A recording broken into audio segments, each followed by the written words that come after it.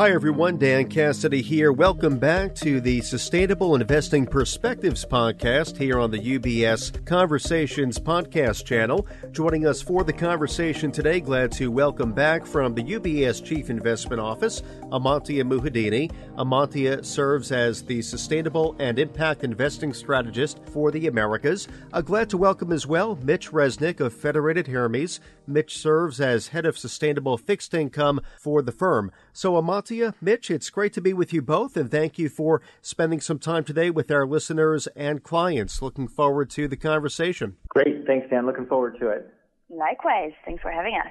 So before we get into it up front for our listeners, I do want to point out that our conversation will tie right into the latest edition of the monthly Sustainable Investing Perspectives publication, which can now be located up on ubs.com/CIO, though we do have a number of topics that we want to dive into today with our guests. So let's get right to it. Maybe Amantia, looking across the U.S. at the state level, there appears to be traction of anti-ESG legislation taking shape. So from your vantage point, Amantia, what's driving this, and can you bring us up to speed a bit in terms of what you've been tracking? Of course, Dan, it's a very timely question. Look, on this podcast series, we talk a lot about the regulatory and legislative initiatives from around the world which are supporting some of the tailwinds behind sustainable investing. It's difficult to miss the increasing drumbeat of state-level, U.S.-specific anti-ESG or environmental, social, and governance legislation that has been popping up over the last, call it, 1 year.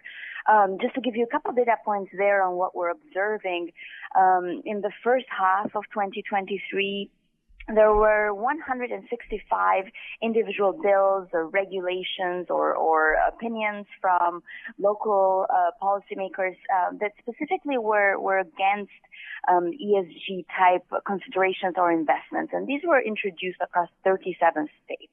Now, 165 may sound like a large number, and it is, but we would like to also note that so far the majority of these have failed to gain support, with about 20 bills passing, as well as 6 resolutions that are coming into force so far, according to a climate risk consulting firm. Now, even though only 20 bills and 6 resolutions have passed, we do expect this flow to continue. A lot of the legislators have gone or are going into their summer recess, and so some of the pending bills are likely to be reintroduced or retaken up again sort of in the fall in the country.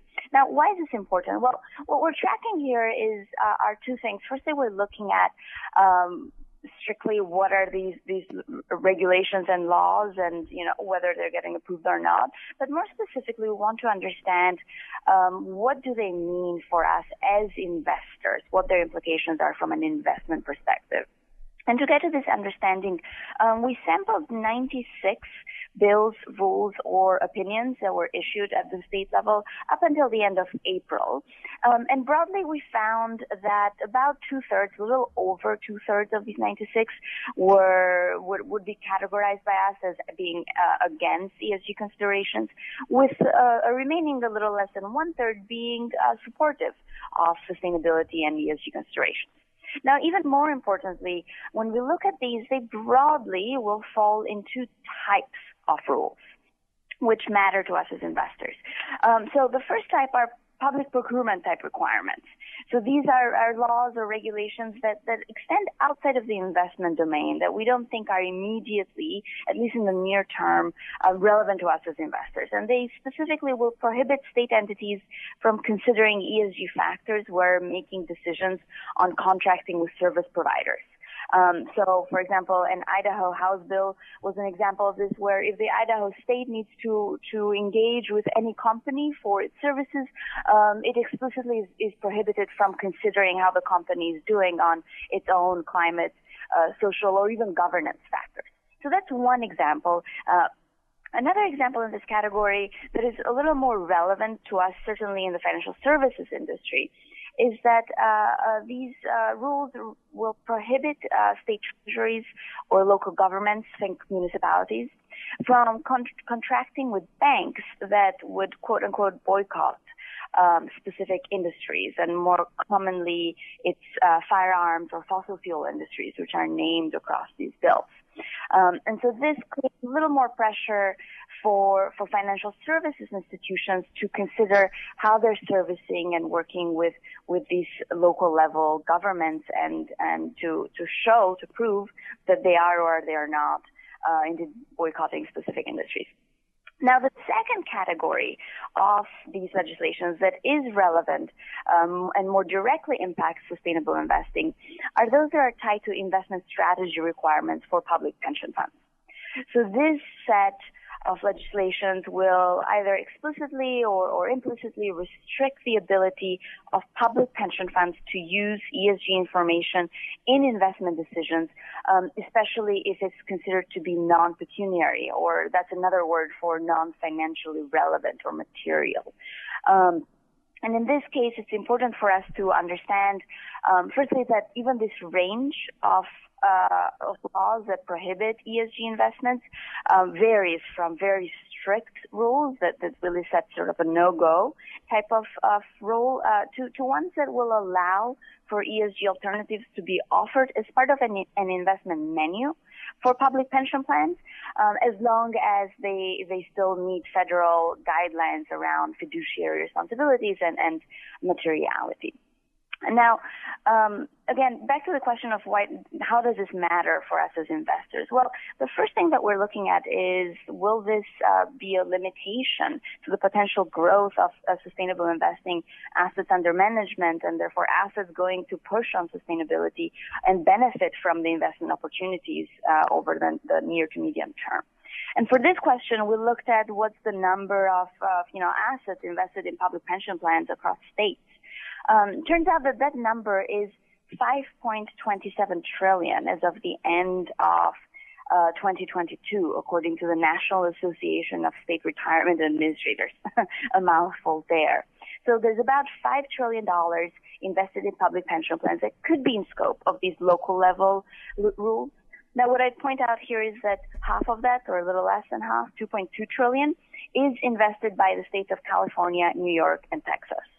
Of these three states, California and New York have explicitly pro-sustainability rules and opinions in the books, whereas Texas is focused more on sort of driving some of the anti-ESG decisions. So this is important for investors to understand and place into context this $5 trillion in the broader, about $60 trillion of estimated invested assets in the United States, the vast majority of which is assets that are invested from private investors outside of retirement funds, whether private or public.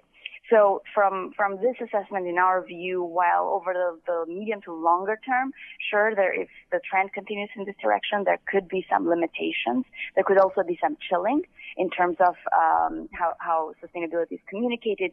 Broadly, we think there's still significant room to grow for SI strategies in the U.S. market. And what's important here is also that the investment opportunities, which are secular and not relevant, not related to these drivers, will continue to remain in place in our view. Clearly a lot of moving parts, Amantia, as you lay that out for us. So, Mitch, to welcome you into the conversation, anything you would cite in the way of notable implications here for investors? I guess put another way, for some context, is the pathway for participation in sustainable investing linked strategies drastically narrowing? Hey, Dan. And Amantia, the comments you had and the work you did is really interesting and really insightful, and it does scale the concern and the issues. And to answer your question, no, I don't think so. And if you look at flows into ESG bond funds in the U.S., they were about 4% of total funds, mutual funds in 2020, and to just above 6% now. So it's still growing. It's slowing down a little bit, and I think that perhaps maybe some of the rhetoric around that has had some effect to the flows, but the choices and the options that are there are still growing. Flows into ESG funds in the U.S., which, for example, net positive year to date.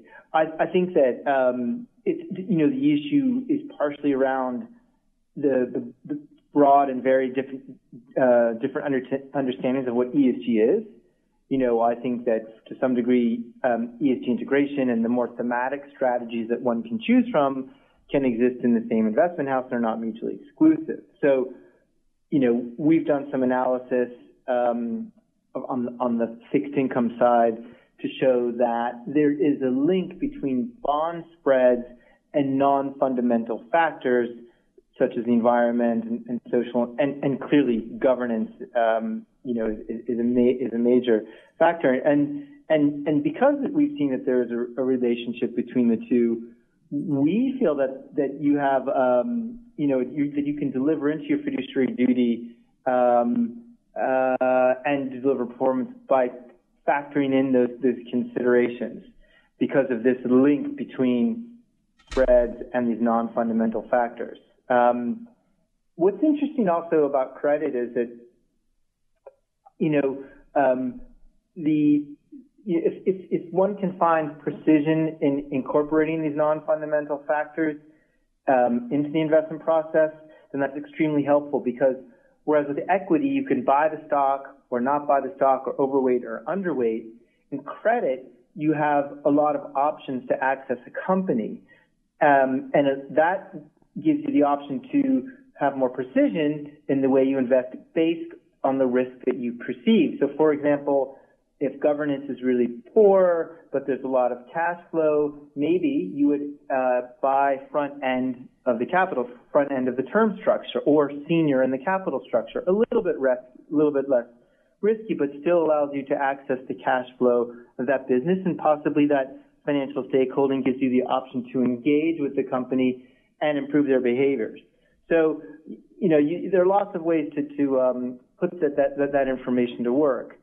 In terms of the narrowing of the field, I said that the market's still growing.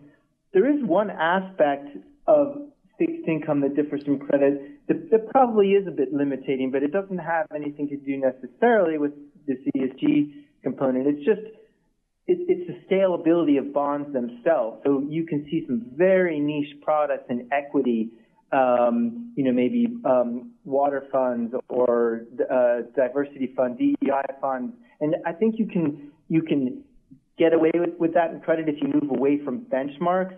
But because the physical security in equity is very scalable, you can build decent-sized funds with small holdings. But in fixed income, because credit is physically limited by the actual number of bonds that a company issues, you can't magnify that exposure. So you need to own more names in a fund to get that same kind of scaled-up exposure. And the more niche you are, sometimes that's a limiting factor in the nicheness of a fund. So you have to be willing to take on perhaps a little more credit risk to own fewer names to do that. But and then it means you move away from benchmarks, and that's okay. We can definitely do that.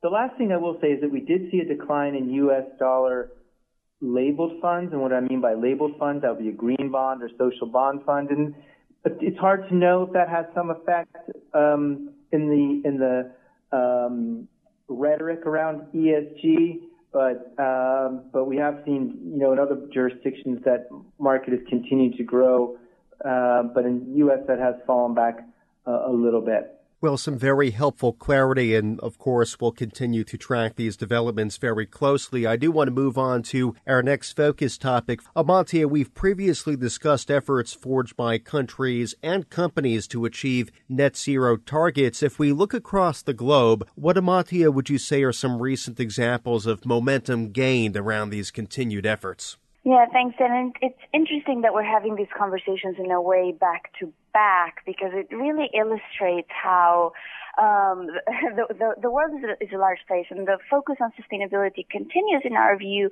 And really here we're illustrating how different regions are taking different approaches to defining and then acting on sustainability and ESG. And Mitch, thank you for your comments on credit in particular, as with the focus on fixed income, that's particularly top of mind. So let me start here by noting that according to Morningstar data, the majority of assets that are invested in sustainability-focused funds, and when I say majority, I mean north of 80%, reaching 85%, are invested in funds both equity and fixed income, that are domiciled on the European continent. And so that really goes a little bit to show how a lot of the kind of fundamental drivers in the push continues to be driven by European domiciled investors and really points to just kind of the upside and innovation and perhaps the grappling with Asia and the U.S. as distinct regions then that are kind of following suit here in their own timing and timelines. Now, speaking of Europe, what we saw last month was development in Switzerland. So the Swiss electorate accepted a referendum titled the Climate and Innovation Act, which essentially codifies into law the country's net zero objectives. So this is significant as an example of a country that is moving forward and kind of legalizing their objectives to reach net zero. Specifically, Switzerland is committing to lowering its emissions by 75% compared to 1990 by 2040, and then reducing them further by 89% by 2050. So in the next 30 years, they have quite a lot of work to do, and they really, based on this commitment, would anticipate having to move at a faster pace in decarbonizing the local economy. Now, this is important to us, not only because Switzerland sits sort of in the physical heart of the European continent. It's also important because it exemplifies another example, another case study here of how governments can go forward with incentivizing decarbonization. What's interesting here is that this, while the Swiss electorate approved this specific proposal, it last year rejected a different proposal, which required an increase of carbon taxes on industries like aviation. And that proposal would have also resulted in decarbonization.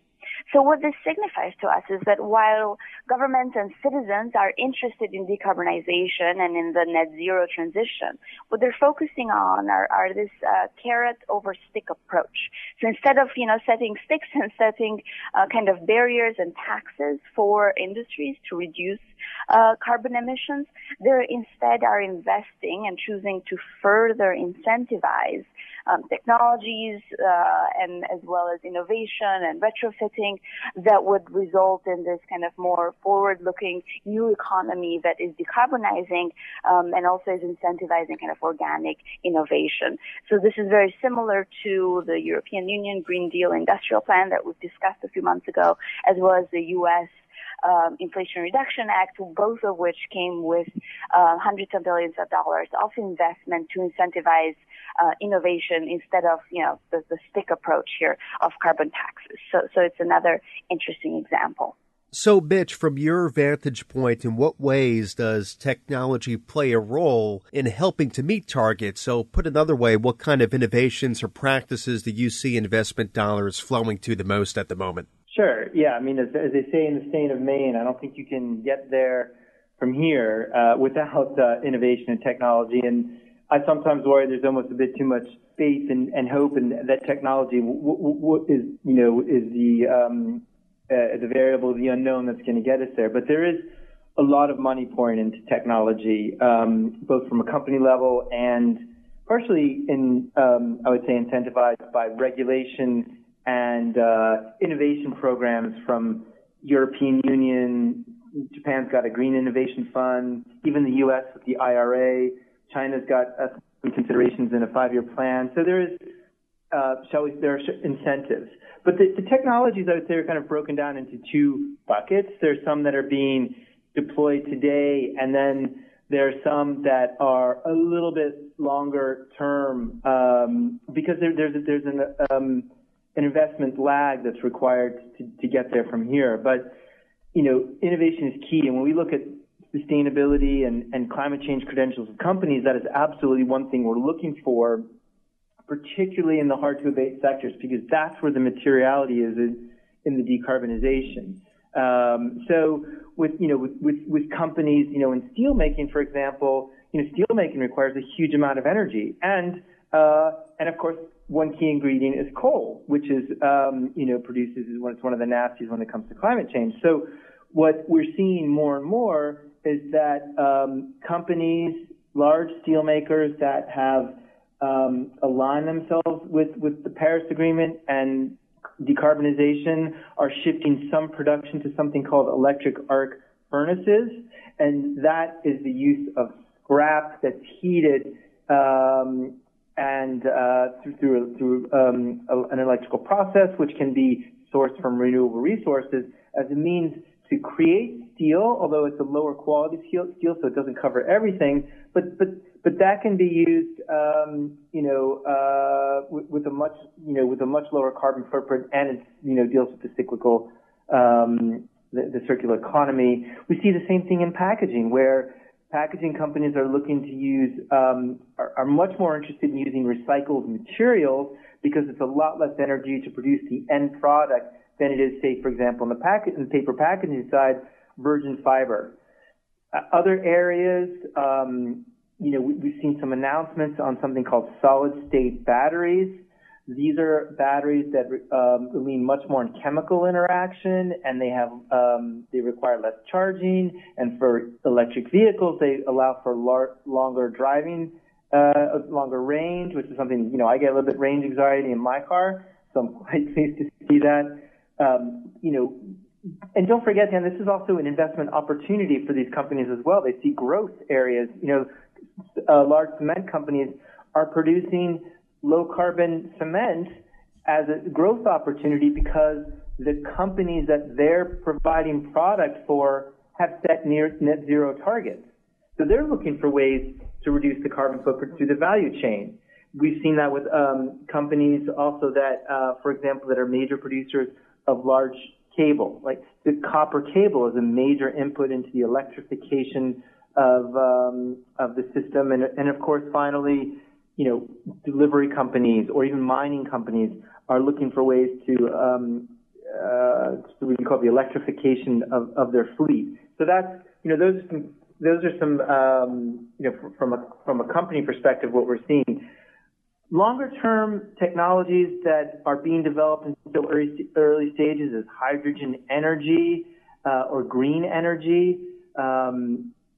It's effectively a chemical process that meaningfully that creates energy meaningfully would wean us off of fossil fuels.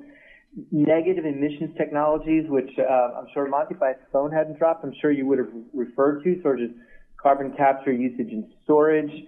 There's money flowing into those areas as well, because not only do we need to reduce the amount of energy we use to reduce carbon footprint and also products in the process to reduce carbon emissions, but also for the remainder that we can't reduce, we need to find a way to distill the CO2 from it and use it in other uses. The European Union identified something like 500 developing technologies in clean energy. Biofuels, heat pumps, hydrogen energy, all this stuff. We're at early stages, and I think as they scale up, costs will come down, and I'm hopefully when these technologies come online, we'll see an increase in the velocity of the decarbonization process. Well, Mitch, it is encouraging to hear about this wide range of innovation out there, which seems to be gaining momentum and making a difference. So thank you for highlighting those examples. If we move on to our third and final focus topic for this month, focusing in on climate for a few moments, Amantia, as is evident from the ongoing Canadian wildfires, these types of extreme weather events, among other types, they appear to be growing more common year by year. So as a result, what are some notable economic and societal implications of this phenomenon? Of course, Dan, and I also love to hear all the examples of technological innovation here, as that's really what we're focused on in terms of what do the innovations and technological and investment opportunities look like. But this next question that you're asking about wildfires is, in some ways, is the so what, right? It's bringing us back to why are we focused on these questions, which then gets us to the now what. And the now what is in the investment opportunities that Mitch was just discussing. For anyone who was based in the kind of U.S. Northeast over the last month, in particular the beginning of June, and in particular, if you were one of the 100 million people listening who was set in the U.S., you probably were affected by some of the worst air quality in decades. And New York City in particular, the first week of June, we experienced the worst air quality since the 1960s. And what drove that terrible air quality were these forest wildfires that were burning in the eastern coast of Canada, and winds shifted kind of the air pollution over through the United States as well.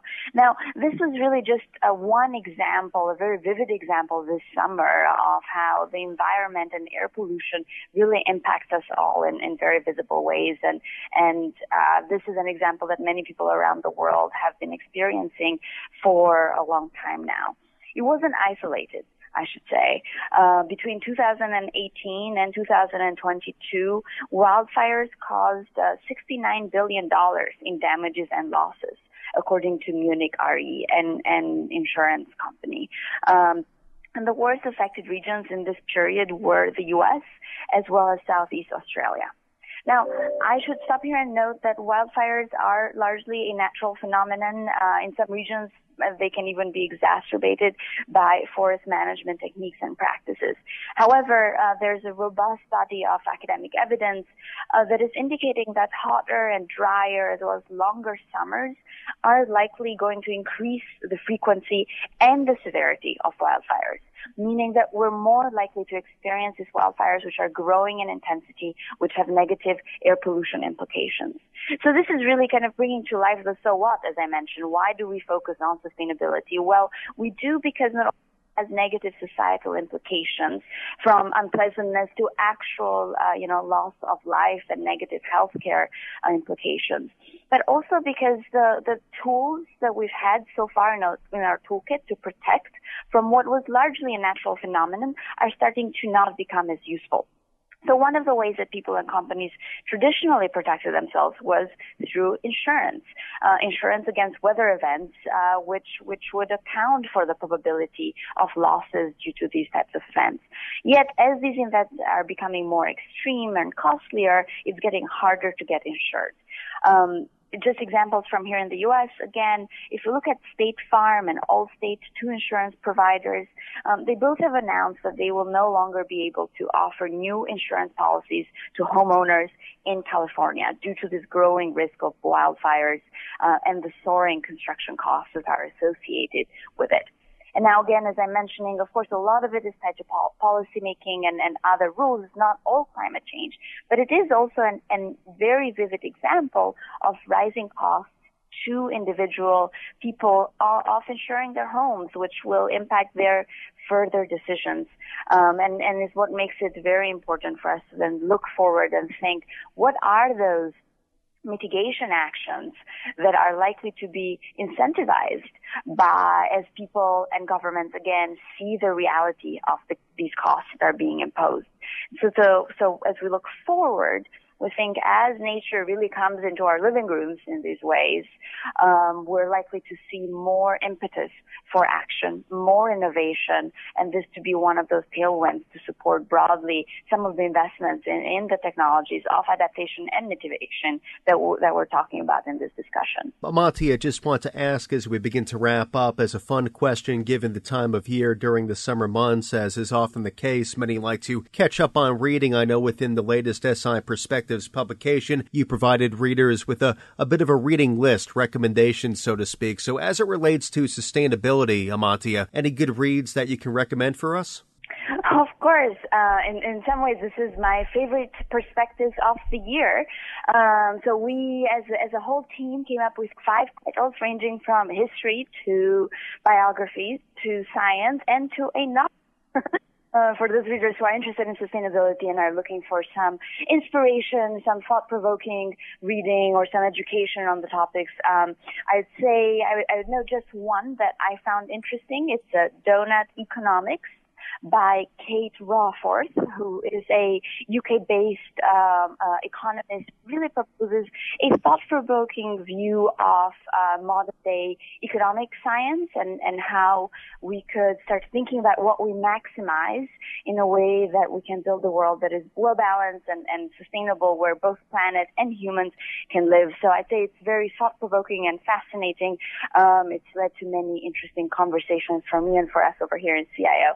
So that's just one of the 5 titles. I would encourage readers to take a look at the rest of the summer reading list. Thank you, Amantia. And to your point, for our listeners, be sure to check out the publication for the full list. I think we do have Mitch back on. Mitch, we were just asking Amantia about some of her favorite summer reads as it relates to sustainability. Any in particular that come to mind that you would like to share with us? I'm in a graduate program right now in sustainability, and so I haven't had as much time for free reading. But last year, I read a book called The Ministry for the Future, which is light reading. It is it's a novel, a little bit of a science fiction feel, but it takes place sort of it's contemporary now, but it envisions what the world would be like with extreme temperatures that we're having. So it's remarkably realistic, but it's extremely well written. The Ministry of the Future by Kim Stanley Robinson. I highly recommend it. It's a great summer read. And also a great summer read is A Life on Our Planet, David Attenborough. Basically anything David Attenborough says, does, writes, produces, you want to attach yourself to.